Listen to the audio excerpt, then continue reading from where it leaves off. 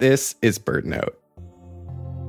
When Jerome got the chance to volunteer at the Aquarium of the Pacific, he was stoked.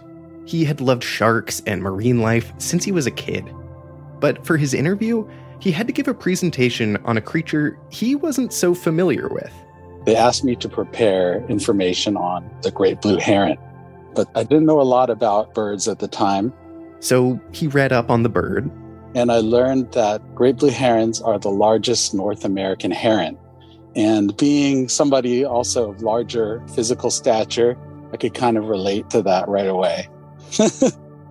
Jerome kept practicing his presentation as he drove around LA.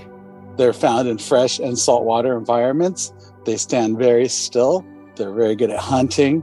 They'll eat anything. They're very observant. They just can stand very still for a long time. And he aced the interview.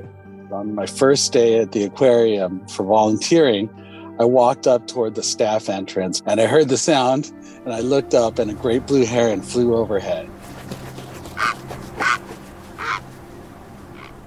It was pretty thrilling.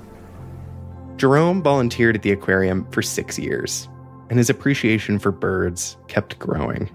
It's possible to see birds wherever you go. If you want to see sharks, you might have to be a little bit lucky. But with birds, they're pretty much everywhere.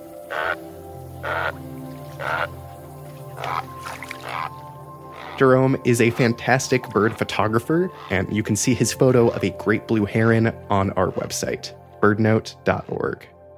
I'm Mark Bramhill.